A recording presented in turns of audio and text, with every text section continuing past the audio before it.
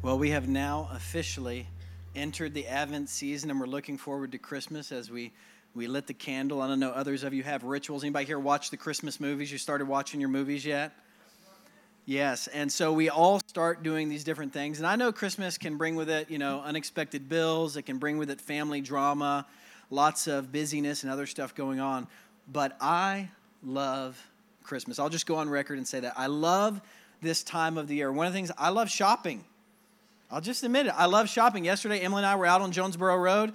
This was the picture at Bath & Body Works yesterday, right? The line was out the door in the rain right when the Georgia game was starting, right? It was crazy. I had to go inside to see what was going on. It was candles. They had one thing on sale, and it was $8 candles, and people were lined up. It was crazy. I love shopping. I love the people watching, doing all that stuff. But I don't just love that. I also love the eating. Anybody love the eating in here? I love the eating. Cookies, Chex Mix, all of that peppermint bark and peppermint hot chocolate, all that stuff. I love all those things. And then one of the things I love about Christmas are the carols of Christmas, the music, the soundtrack that goes along with the season. And I love those old songs, those old Advent hymns like O Come, Emmanuel. I love the 80s music, Alabama Christmas. Anybody? Alabama Christmas. I love the new stuff. I love all of it. And one of the things that's interesting about Christmas season is that, during the year, families fight over the radio. They fight over what station it's going to be. I like this, I like that. Everybody has in their own headphones. But at Christmas, it's like things change a little bit.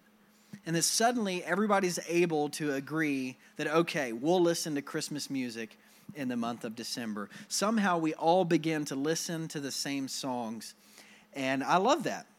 So I'll drive around. I'll have, Pandora on. I got my little custom Pandora station with all my Christmas favorites. 104.7 The Fish has Christmas music all the time. And I'll just be jamming in my car, singing along. But there's one thing you need to know about me and Christmas music, and that is that I love singing Christmas music, and I'm good singing along as I have the words. Because I am the world's worst. If I have the song, I can kind of catch on with the words. If I'm in here, I have the screen. If I'm, at a traditional church, I have the hymnal. But if I don't have the words, I honestly don't really know the lyrics to a lot of songs. And it drives Emily crazy. And so the other day, we were on our way to our small group, and she was testing me. She would call out a song name and tell me to sing it, and I would try a cappella, and it was terrible. And so she would say, Jingle Bell Rock. Rocking around the Christmas tree, let the jingle holly sing. You and me, but right? I don't know the words. What's another song? Yeah, okay, you don't want to hear me sing anymore. Thank you. I just don't know the words if I have to do a cappella. I usually know the first line, and then after that I get kind of lost, unless I have the words on the screen of the radio. Then I can kind of catch on. And I think one of the reasons why this happens to me is that in the busyness of the Christmas season, there's all this running around, going to all these parties, shopping, doing all these things. A lot of times for me, the carols of Christmas just kind of become a soundtrack in the background. Just kind of becomes background music, and I don't often slow down and pay attention to the lyrics, the stories, and the significance of the words in the midst of those carols. And I don't think I'm alone in this. I know a lot of us, right? We just kind of put on the track because it's a Christmas tradition, and we don't take time to pause and to really dive deeper into the lyrics, into those stories, and into the significance. And so this December here at Harvest Point, what we're going to do is we're going to slow down, and we're going to dive deeper into some of our favorite Christmas carols together. We're going to dive deeper into their lyrics, into the Bible passages that they connect with, and we're going to discover again the story and the significance behind some of these famous songs. And now, one of the things you have to realize with a lot of the carols that we love and sing at Christmas is they weren't written by people who are trying to be famous. These weren't people trying to get record deals back in the day. A lot of these songs were actually written a long time ago, and we don't even know who a lot of the writers of these songs are. And they weren't writing so that they could make a name for themselves. They were writing so that they could communicate the story, the good news of Jesus Christ. A lot of the songs were actually written for people who were largely illiterate. They couldn't just open up the Bible, open it up to Luke chapter 2 like a lot of us do at Christmas time and read it because they couldn't read. And so these songs were a means in which they could convey the story. They could convey deep theology to people who might not otherwise know. And oftentimes these carols were sung outside of the confines of the church to help pass this good news along. And that's exactly the case with the carol that we're going to be looking at this morning. The carol that you just heard, the first Noel. And when it comes to the first Noel, we actually don't know who wrote it. It's an anonymous carol, and it's likely to have been written in the 1700s. But the first recorded instance we have of it is in 1823 in a work called Some Ancient Christmas Carols. And since then, it's begun to take on a life of its own and begun to be sung all around the world in many different languages. And so if you're like me, when you hear this song and you come across it, the first Noel, the first question you might have is, well, what does Noel mean, right? And it can be complicated because Noel in English is derived from Noel in French, which is derived from Natalis in Latin. But the simple answer is that Noel simply means birth of our Lord, or Christmas. And so what this carol is doing is it's retelling us some of the scenes and some of the story behind that very first Christmas. And if you're familiar with the song, then you know that the very first verse focuses on the shepherds and the angels, but pretty much all of the verses after that actually focus on the Magi, the wise men. And the song has 9 verses in total. We're not gonna sing them all. We're not gonna go through them all. We often sing, 2 to 3 of them. But most of the verses focus on the story of the Magi, like a couple of verses we just sang. They looked up and saw a star shining in the east beyond them far.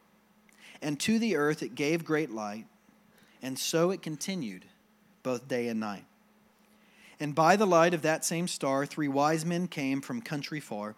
To seek for a king was their intent, and to follow the star wherever it went. And you know how it goes after that. Noel, Noel, Noel. Wow. I was like, they're going to jump in and sing with me. Come on, let's do it together. Noel, Noel, Noel, Noel. Born is the King of Israel. Good job. Give yourselves a round of applause. That was great. I'm glad. We don't have to be scared of singing here. We're gonna have fun in this series. Born is the King of Israel. And what this song is doing is it's retelling the story surrounding Jesus' birth. It's actually found in Matthew chapter 2, where we find some stuff going on after Jesus has been born. And so this morning, we're going to be looking at Matthew chapter 2 a little bit more deeply. So if you have your Bible, I invite you to open up Matthew chapter 2, beginning in verse 1. And if you don't have a Bible, we want to let you know that we have a free Christmas gift for you. There are free Bibles out in the lobby, and we'd love for you to take one of those on your way out or grab one on your way into worship next week. And so in Matthew chapter 2, here's what we read. After Jesus was born in Bethlehem in Judea, during the time of King Herod, Magi from the east came to Jerusalem, and they asked, "Where is the one who's been born King of the Jews?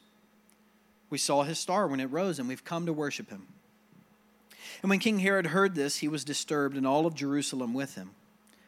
When he had called together all the people's chief priests and teachers of the law, he asked them where the Messiah was to be born. "In Bethlehem in Judea," they replied, "for this is what the prophet has written.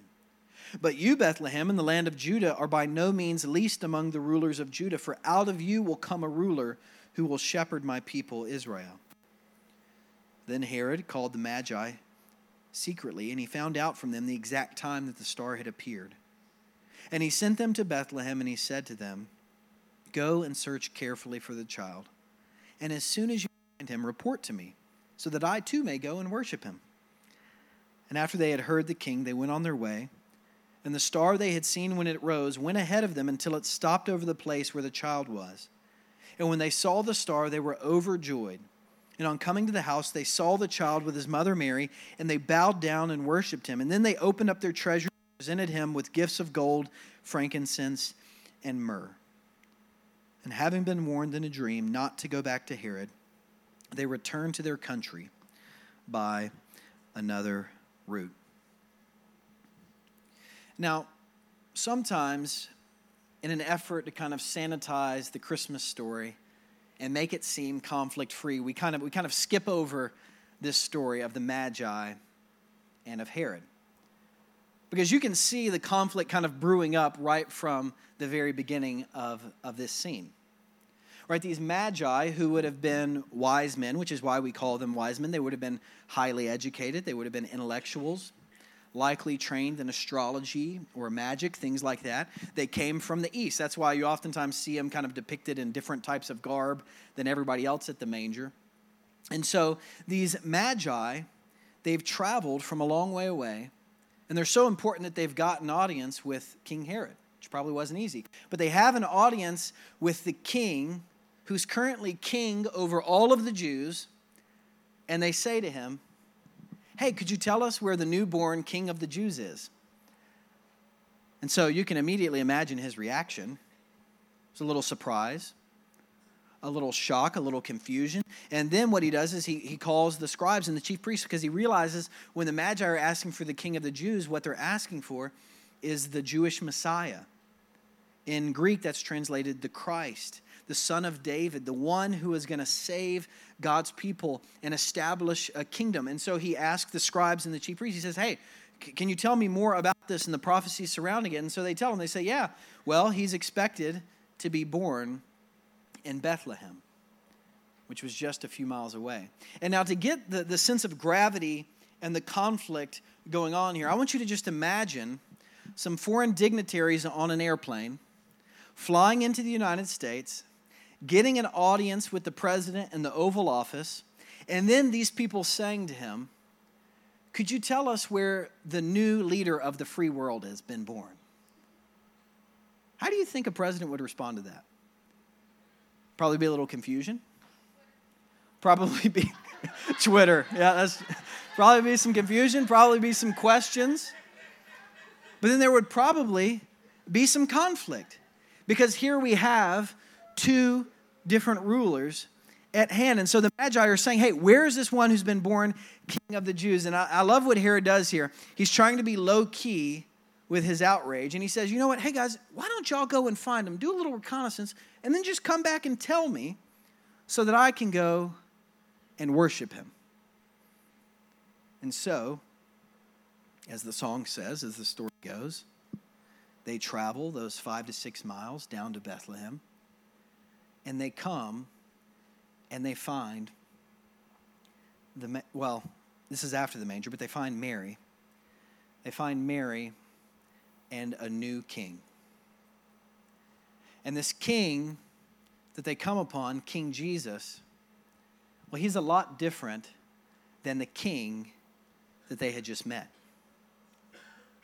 Because King Herod, you see, he loved huge building projects and huge structures. He even built the Herodium, a fortress which overlooked Bethlehem. And so Jesus was born in the shadow of one of his buildings. And we know that King Jesus wasn't born in anything fancy. Instead, he was born among animals. He was born among the poor. King Herod, in order to come into power, he conquered a lot of people, and he was willing to steal, to kill, and destroy anybody who got in his way. We know King Jesus, he came to power. He came to power through an unexpected pregnancy by a teenage mom. King Herod, he built his kingdom on the backs of poor people, poor Jewish people like Mary, as they paid excessive taxes. King Jesus relied on poor people like Mary and her family to provide for him in his early years of life. King Herod was willing to do whatever it took to retain power. He was willing to destroy anybody who got in his way so that he could save himself and his kingdom. And we know, as the story ends, that Jesus was willing to give up all the power he had. He was willing to lay down his entire life so that the entire world could be saved. This is a story of two very different kinds of kings. And as the wise men went to the house that day, they encountered a king like no one had ever seen before. They had encountered a king like no one would ever seen since. They encountered the King of Kings, the Lord of Lords, the ruler of the universe. They encountered a king whose name was also called Emmanuel, which means God with us. You see, God looked down at the world and he saw how much sin had infected us, how much sin had affected us, and he knew that to fulfill his promises of establishing an eternal kingdom, a kingdom full of righteousness, peace, love, justice, and mercy, he knew that in order to send a king who would save his people and who would bring them back to himself, he knew that none of us could do it because our love for power was too great. Instead of righteousness, we oftentimes just want to be right. He knew that despite our best efforts to save ourselves and to rule ourselves, that we couldn't do it on our own. And so he came down into the flesh to do for us what we could not do for ourselves. And so he entered into this world as a baby. And that baby wouldn't stay a baby. That baby would grow up. And we know that Jesus perfectly fulfilled the law of love, and he showed us how to live. He established a kingdom not with force, not with coercion, but with love and compassion. And ultimately, he laid down his life and he rose again so that the kingdom's ultimate enemy, sin and death, could once and for all be defeated. And you would imagine that when God himself steps down into this world as a baby, when God enters into our world, the world he created, you'd imagine that everybody would be happy and joyous and celebrating, right? And at Christmas, a lot of times that's what's depicted, right? We have nativities. We have one out in the lobby. I have like 6 in my house. And there at the nativities, everybody generally seems kind of happy and joyous that this king has entered into the world. But what those nativities fail to depict is that everybody responded to this new king in a very different way. See, some people resisted him. And that's what King Herod did.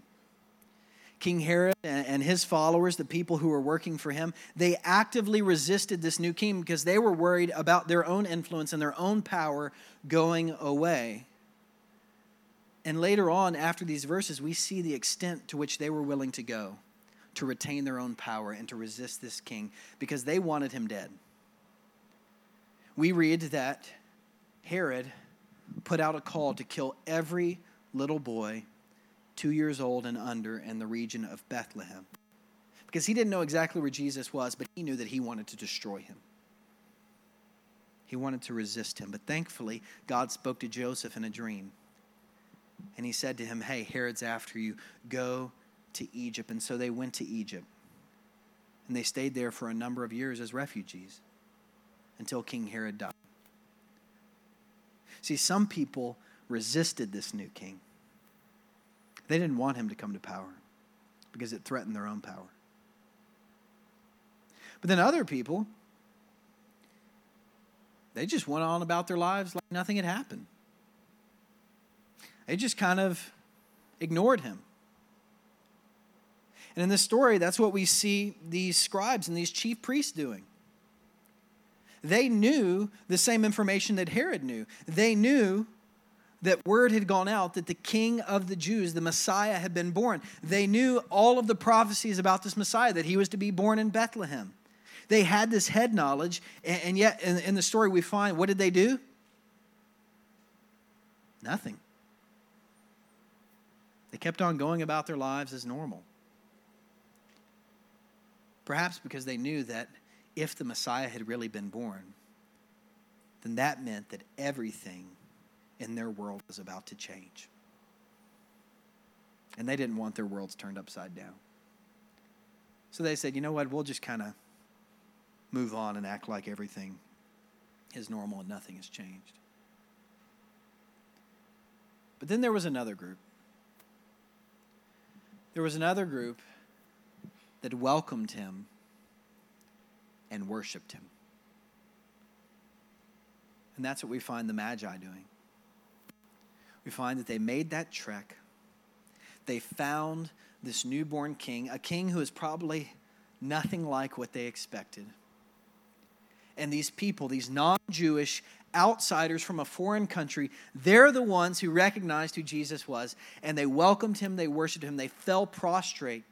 They knelt before him as a sign of reverence, saying to him, hey, one who is greater than us has arrived and come on the scene. They worshiped him, and they worshiped him through the giving of gifts, things that were very precious to them. Gifts like gold, frankincense, and myrrh. We don't know how long they stayed, but Matthew does give us a little clip of them leaving. And I love this verse 12 in the story. He says this, having been warned in a dream not to go back to Herod, they returned to their country by another route. And I love the image that verse gives, because it gives this image that they took a different path home. They didn't see the same things that they saw on their way there. They didn't meet the same people. After that, everything was different. And it points to the reality that after King Jesus was born into this world, nothing was ever the same for them again, and nothing was ever the same for the entire world. Some people welcomed and worshiped him. Some people resisted him. And some people went on about their lives like nothing had happened at all.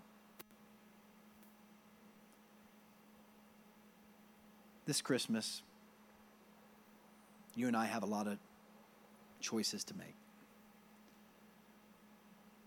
What food we're going to eat, what gifts we're going to give, how much we're going to spend, what parties we're going to commit to, what radio station we're going to listen to on I-75 when the traffic is backed up for 75 minutes. We have a lot of choices to make. But the most important choice you and I will make this Christmas season is how we will each personally respond to the arrival of this new king, King Jesus. And this isn't just a one-time decision.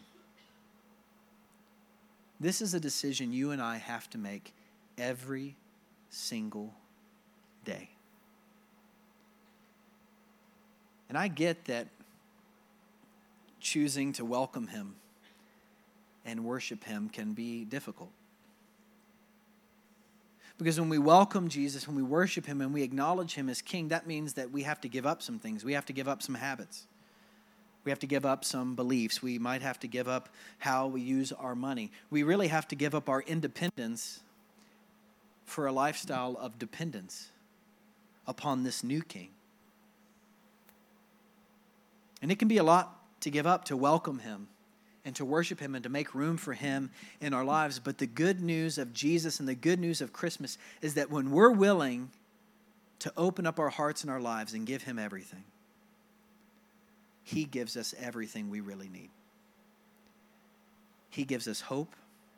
He gives us joy, peace, patience, love, and ultimately he gives us the gift of salvation. And so I don't know if you're tired of hearing about Return to Bethlehem, which we've talked about every week since like July now. But this is why we host it every year. This is why we put a lot of energy, why we put a lot of our resources, why we put a lot of effort into it, because we want people in our community to have a chance to slow down and to have an encounter with this true king at Christmas time. We know there's a lot of stuff vying for people's time, vying for people's interests. We know there's a lot going on, but we make space at our church We make space in our lives by volunteering. We do all of that so that people can have an encounter and hopefully respond to this new king by worshiping him and welcoming him into their lives.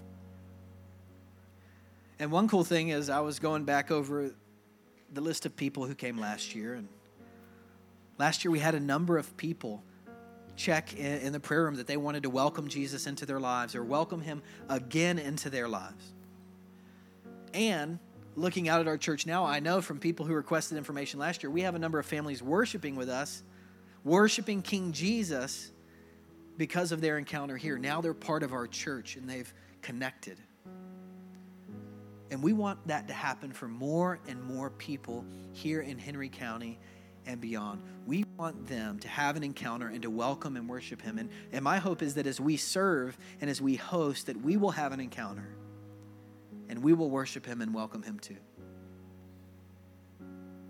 And so in just a minute, the band's going to come up and we're going to sing one final song together. And during that song, I want you to reflect in your heart in a posture of prayer. And you can stay seated. You don't feel like you have to stand up and sing. You can come forward. I want you to reflect in your heart how you plan to respond to this King Jesus in your midst this Christmas season. How you plan to respond to him today. And then after this song is over, if you're willing to make the journey with us, we're going to move outside. And you can go out this door right here. You can go out these side doors. We're going to go out to the Return to Bethlehem Village. And I know it's a little mushy, but it's not raining right now. We're going to go out there and we're just going to say a final closing prayer over that village, asking God to work in a powerful way. Asking that he would use us to help people have an encounter with Jesus. Asking that we would worship him and welcome him, and we would help that for other people as well. So I invite you to stand, to reflect, and to sing.